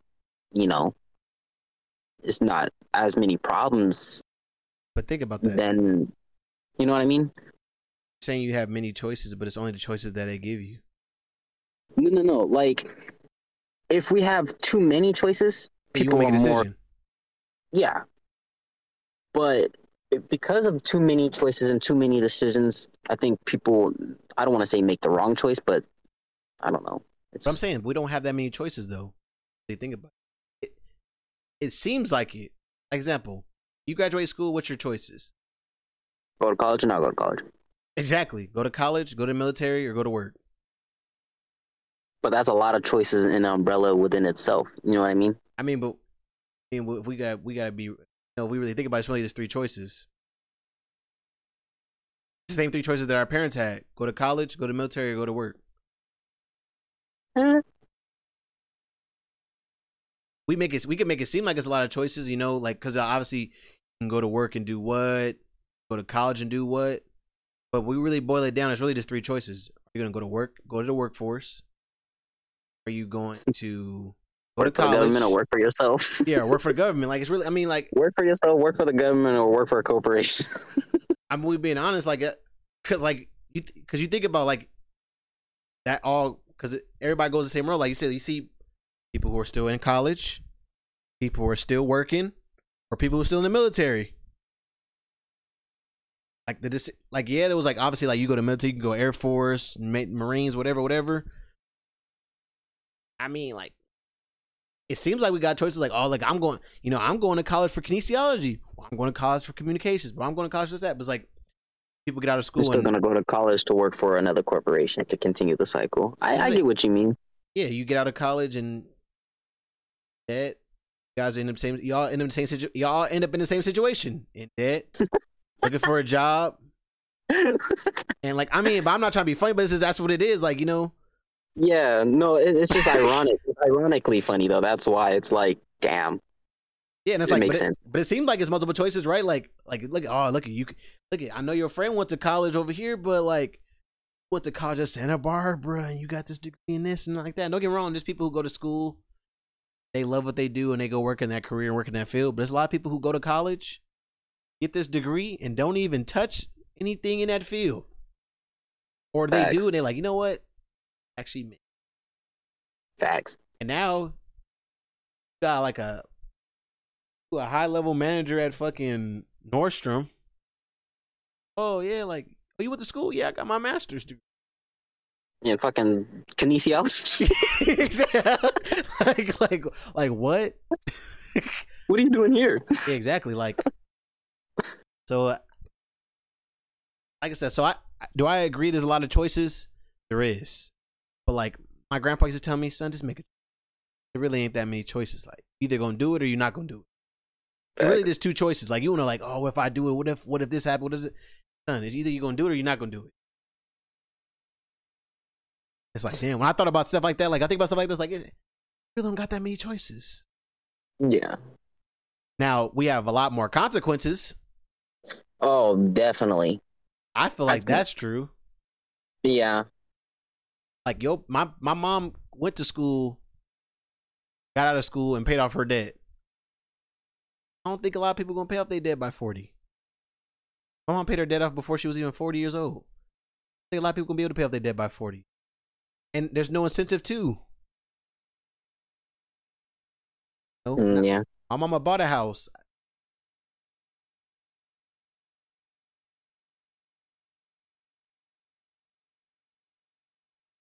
Do you think based on like how you were raised, like your mindset is just completely different from the average minority of our group? What do you mean? Like based off of what was presented to you fundamentally growing up, your outlook on life is completely different from, well, not completely different, but it's aligned with the majority of humans based off of how we were raised? It depends. You know, my mom and my grandma. Like for an example, like your mindset towards like work in general is significantly is greater because of what you were presented as a child compared to, like, let's say another black guy that didn't have the same upbringing. That's what I'm saying. I would say I grew up in the traditional black struggle. You know, PG&E was off. I was going to Bullard. PG&E was off. Home and PG&E off. Gotta go to grandma's house and lived in Bel-Air Park, or lived near Bel-Air Park, and on the east side, on the west side, and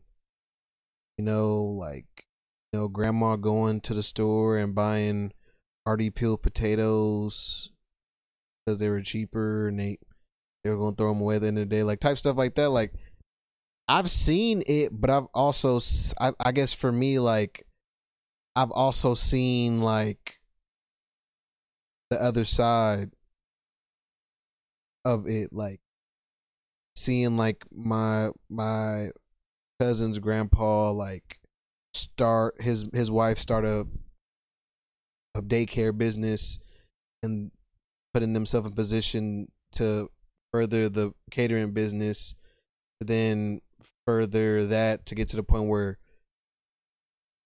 they can live off that, like I realize like it's really not, I hate to be that way, but it's not that. I don't think it's that hard. I think it's just, and like I would say so. There is a difference, but like I started from the same place. I'm the only person in my family who's financially not only person, but in my immediate family, my mom, my sister, and all them. I'm the only one who's like financially savvy. Like I'm the one like help with savings, help my sister with her credit card and understand stuff like that. Like that was before me. That wasn't a thing. My grandma, we gave her a credit card. She spent $900 in 1 month. Dang. So it's like, even though my situation was the same, it's just more about some people. Some people just don't see past that. We saw that with like Jay-Z. Jay-Z saw past where he was as a rapper and stuff like that, but some people can't see themselves past being a rapper, ex-drug dealer. Like I don't want to be. I see limited. myself. Yeah, I see myself as I could be anything. And like I understand that I'm black and there's like obstacles in that way, but I just also understand that that means I have to go about things a little bit differently. Yeah. And some people don't, some people don't, some people. I also had a lot of easy breaks. My dad wasn't in my life fully, but I had a grandpa who was there and who was able to instill wisdom in me. Some people didn't have stuff like that, so they don't have. They might have only the side that their mom, the world that their mom told them, and they might be starting off life a little bit different, seeing their world view from a more woman perspective, which can. I don't find nothing wrong with that. I was raised by my mom. No, I said it's caused some issues, but it don't stop you from succeeding. Yeah. So, like I said, but it's just the way the cards are drawn. I don't think. I do understand that some people can't see past their circumstances, but I feel like my outlook on the world is largely based on my experience, but also because I never saw myself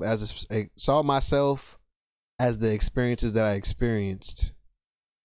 The life that I came from is not how I saw myself. It was more, I want this.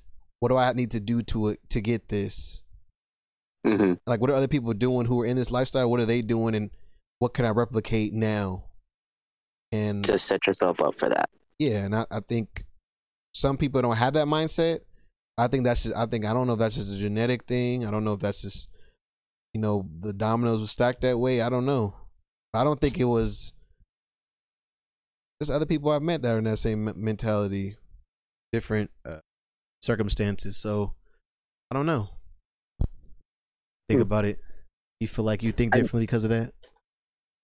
I find it very interesting growing up, seeing how differently, like, I guess I would get treated compared to other black people. Yeah. I don't feel like I got treated worse nor better. I just feel like I got treated differently. Like I got handled differently, if that makes sense. In the sense of what? In the sense of like, you're black, but you don't seem black, if that makes sense. I get it, but I hate when people used to say that to me. I hated it too, but then when I realized like what I liked compared to what black people like, I kind of got it. But then it was like, I feel like if black people were also presented with the things that I was raised with, I think they would like that as well. But the fact that like most of us, like black people, we're just kind of just live within ourselves, if that makes sense. Well, you gotta. So I mean, it's like I said, they always go back to history. You know, um, like I said, Martin Luther King, he gave a speech, or he gave in an interview. He said, "You understand? It's hard for people to understand that when you know, antebellum slavery use black slaves as a means of an end, and to make something that means of an end means to thingify is what he said, that person. So when you make a person feel like an object, there's obviously mental damage that is done, and you do that to a generation of people. There's repercussions of that. So I think we see that a lot in our still in our culture. Obviously some people have moved past it, or a lot of people are moving past it. You're seeing more black people get married, and you're seeing more people, living a life of purpose, but there's still a lot of issues, because it's like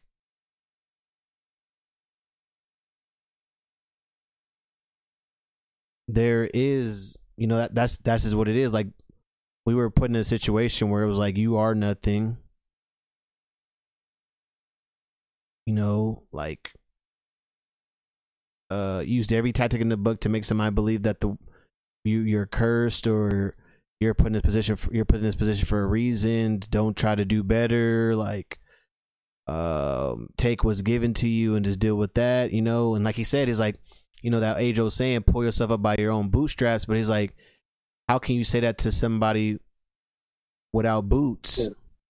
Yeah. You telling a bootless man to someone who doesn't even feel that way. Yeah. So it's, when I think of that situation, I can't, even though I can empathize with why somebody would say like, you're not black. I've had people, like, I tell them, like, people that only date black women, they get surprised, like, whoa, what you mean?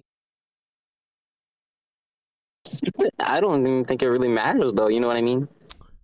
Like, who I date, or if a black person is with another black person, or if they're not with a black person. I just don't think it really matters. Yeah, I feel it. I just, for me, it's a cultural thing. Like, I black person, I who look like me, be proud of what they look like, and want to be something else. Yeah, not want to find an escape, because like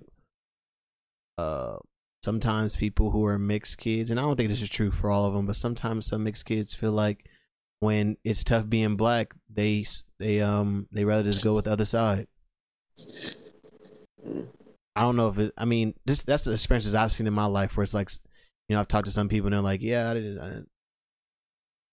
I kicked it with my other family. We didn't really kick it with my black side of, whatever. And I mean, it is what it is. But like, for me, like, something that's important for me, especially somebody who grew up with a black mom, black dad, is like, I never wanted to be anything but black, and I was always proud to be black. I love being black, and I want to instill that in my kids. And I understand that it would be easier done if my kid's parents is also, my kid's mother is also black. Then, like, if they're mixed, then it's like,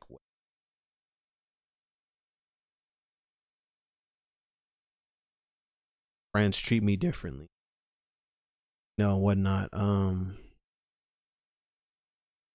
that's just a personal preference. I don't think, I'm not to the point where, like, if I fell in love with somebody who wasn't black, I wouldn't date them and have kids with them. But it's more a preference. No, I understand. It's the same reason why I named my son Jeremiah, because people called me Jeremiah, and it's just for him to skip that whole step, I just named him Jeremiah. Help him out. Well, I named him Jeremy for him to be called Jeremiah when I could just name him Jeremiah. Yeah, even like I said, it's that's his own thing. Like I said, and it's one of those things where, like, I do feel like as black people we make a lot of excuses. But that, I feel like that can only be said from a black person to a black person. When I hear a white person saying that black people make a lot of excuses, They can't say that necessarily because that, they've never even been black or even understood why we have to make excuses. It's because we're already starting off behind. severely behind, and it's like there's literally proof of blacks becoming the fastest growing income in business ownership and stuff like that, and they like down and like oppress those people for years after slavery. So it's like, I mean, it's really hard for somebody who's not black to tell me like black people They know got what we're going through. excuses. Yeah, it's like I mean, they got valid excuses. Excuses in my book, yeah, because we need to do better, but at the same time, it's like you oppress the people for so long and you expect them to stay together. Since, because you know, it's to talk about this something else podcast, but it's like, you know, I to go back with the whole like Deon Sanders thing. It's like I understand Deon Sanders, but it's like you want, you know, HBCUs are losing funding year over year. You know, their alumni aren't sending money back to their colleges on the same level that like PWIs are. You know, we don't have any black grocery stores. We don't have any black banks. We don't have any. I mean, we got Greenwood Bank, but we'll see how far that goes. I believe in Greenwood Bank, but you know, we don't have any major institutions that are important to sustain, to give us some kind of economic power in the world. And I think that's what, and we're getting further and further behind, and that's what keeps us in the place that we're in. Like, you think about every other race, there's Indian grocery stores, there's Asian grocery stores, there's Mexican grocery stores, Mexican insurance, Mexican banks that speak predominantly Mexican, like that get toward those people, you know, like, oh, there's schools, there's these different institutions that help support those communities, and build them up, and we don't have black community. We don't have those things. Think about it, like all the celebrities that we have that are black, that you can name a whole lot of celebrities that are black that have billions of dollars, and for us to not have those things is kind of Outlandish, kind of wild. And I mean, that's like the one of those things where it's like, oh, like he had, as you know, Greenwood Bank is named after Greenwood. They had their own economy and everything. Like, you know, that's why like James Baldwin said it first. Or to quote it, it's like, you know, saying that, you know, integration is black people into a burning building, and that's what he said. I'm afraid that I led my people into a burning building, because by leading people into integration and adopting white businesses and being a part of white society, they have neglected their own culture, society, now victim to whatever white people, black people.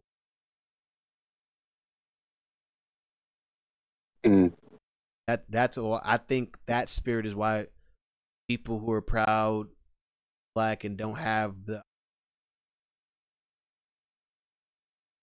platform or resources to move stuff are mad at a Deon Sanders, because Deon's being at a HBCU, a lot of high caliber black talent would have wanted to go to school, be around Deon Sanders instead of going to Alabama.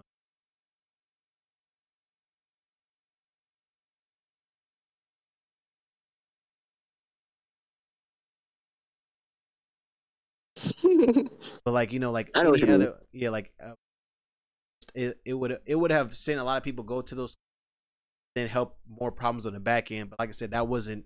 I don't think that was his job as a black man. It kind of sucks. If you not gonna do it, who gonna do it? Because if Deon not gonna do it, then how you expect somebody below Deon to do it? Deon is like I the think, GOAT. but I think if we all as Black people like held each other accountable and actually like checked each other, I think that it would also benefit us greatly instead of We try. playing We do this. our best. But I feel like the way we check each other is not Well, I'm on not a talking about. loving basis, if that makes sense. It's more of like a, I don't know, like I'm better than you basis. You know what I mean? Instead of like a, hey, we We got to stand on get each this other. right. You know what I mean? We do stun on each other. For sure we do. But It's a tough situation. You know, it was a guy. He said he wanted to give classes or he wanted to give more advice to Black people. But he said the only way they would listen is if he bought a Rolls Royce. So he bought a Rolls Royce, which is wild when you think about it. Like, I have to buy. Somebody has to buy a Rolls Royce to prove just to prove to a you point. to prove to you that I got money. Yeah. When in reality, like, I should just be able to Show you my bank express account. to you like how much I love something or love someone or how happy I am, just for you to like be on the same caliber. I feel like what we were as people, what we chase isn't necessarily good anymore. More of just materialistic things and just to fill a space, when in reality we're not really happy. I mean, I'm happy. And I think that's why we're checking each other the wrong way, because I don't know where everybody else going through. I'm chilling. Don't get me wrong, we got our issues. Definitely got our issues. I mean, like I said, it's I got a cousin that's some about that. Like, it's hard to check somebody when they kind of gotta be like leading a horse to water. They gotta be willing to be open to that. And I don't, again, there's a lot of factors in play, but it's like I can't tell you that you shouldn't buy that Gucci, and you should save that money and buy something more important, or take that money and invest it in the business and do XYZ. It's hard to tell you that from the same position.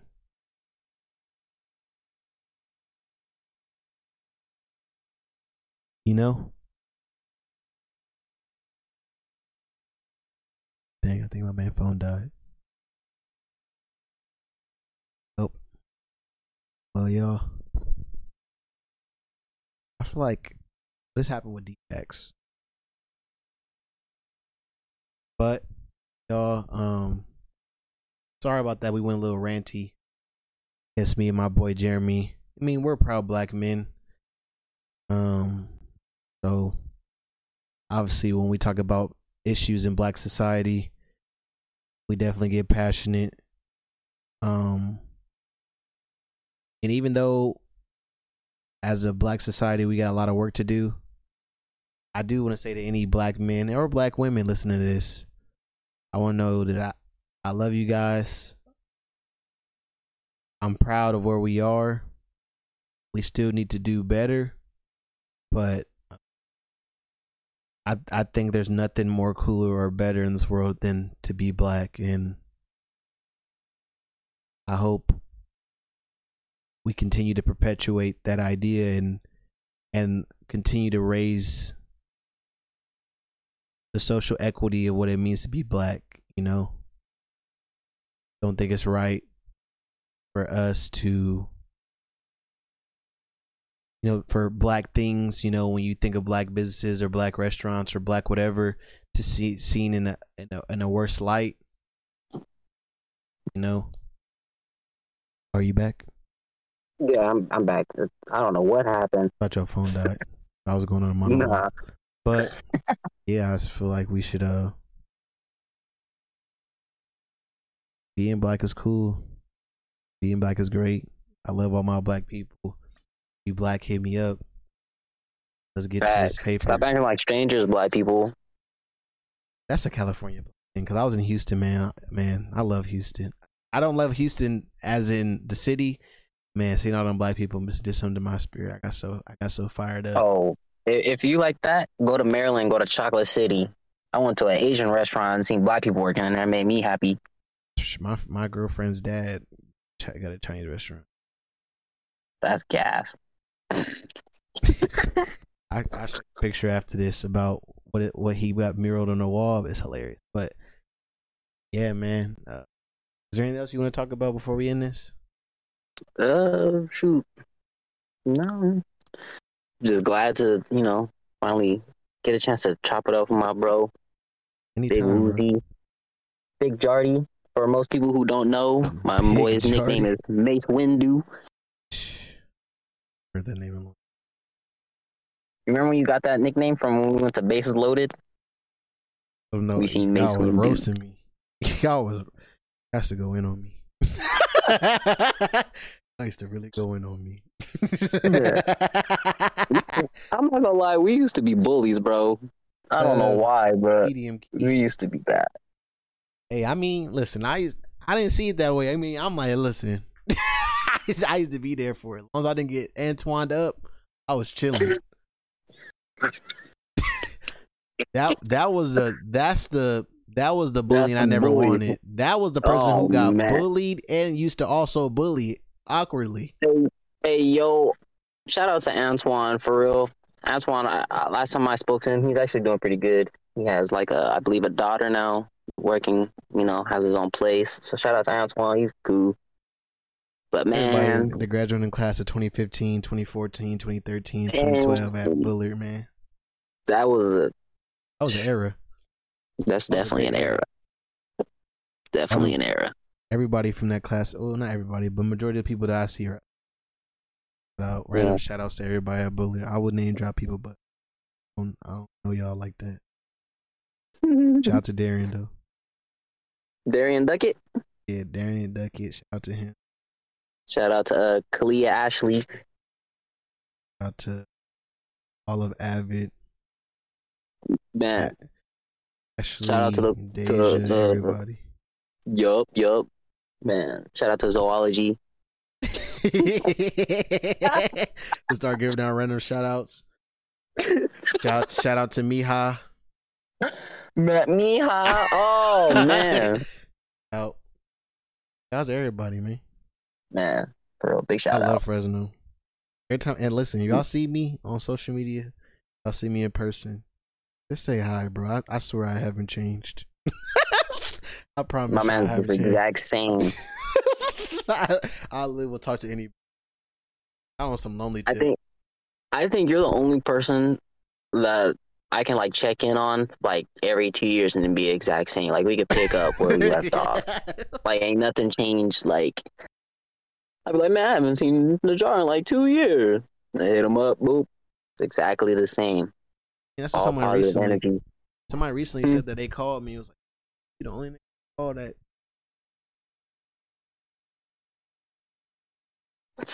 I didn't call them. Yeah. I don't think it's anybody I'm really ducking. Can't think of one person I'm ducking. As long as you ain't doing nothing negative in your life, then I don't got the reason to duck you. Not be wilding. We'll get told hey, you'll get. I'm trying to have a good record, man. I'm busy. I'm busy. I appreciate you coming on the podcast. Appreciate you having me, big dog. If you guys enjoy the podcast, do me a favor. Subscribe. We're on all platforms: Google Podcasts, Apple Podcasts, Spotify. YouTube. One more. I need to get back on the YouTube. I haven't recorded videos the last 2 times. The last video I recorded, the light settings was crazy. I don't know what I was doing. I fucked it up. Y'all can follow. Y'all can subscribe to me on YouTube though. I've been doing. Don't judge me. I've been doing vlogs. Y'all want to know my secret? I also got a newsletter if y'all want to subscribe to that. But do me a big favor. I really want you guys, if you guys are on Apple Podcasts, give it 5 stars. Can you rate this thing on Apple Podcasts? Even if you don't listen on Apple Podcasts, can you just go on there, give this podcast 5 stars. If you want to be on it, hit me up at Wuzi _ Luke Jr. on Instagram. talk to almost anybody as long as you ain't wilding. I don't know who be wilding, but you know, if you want to have a conversation, I'm completely down. That's the whole point of this podcast, is to talk to special friends, special people. Yeah, is there anything you want to share? You got any, as Charlamagne and God say, you got any church announcements? No self plugs. Hey, if you ever come across someone asking if you've ever heard about God the Mother, you know, take the time, listen. I think it's very important, but you know, to each his own. Never heard anything like it before. It's pretty cool, but I'm on Instagram. It's just my name. Hey, you'll find me there. Facebook, same, nothing there, but What's your name? you know, Jeremy Wheeler. You feel me? It always feels weird just saying your own whole name, your whole govy, but yeah, that's me. If you need to find me, I guess a message, you know, or just hit up Jardy, you know, you'll find me. Pretty much it. Yeah. Thanks for having me, big dog. No problem. Put you guys on the next one. Peace.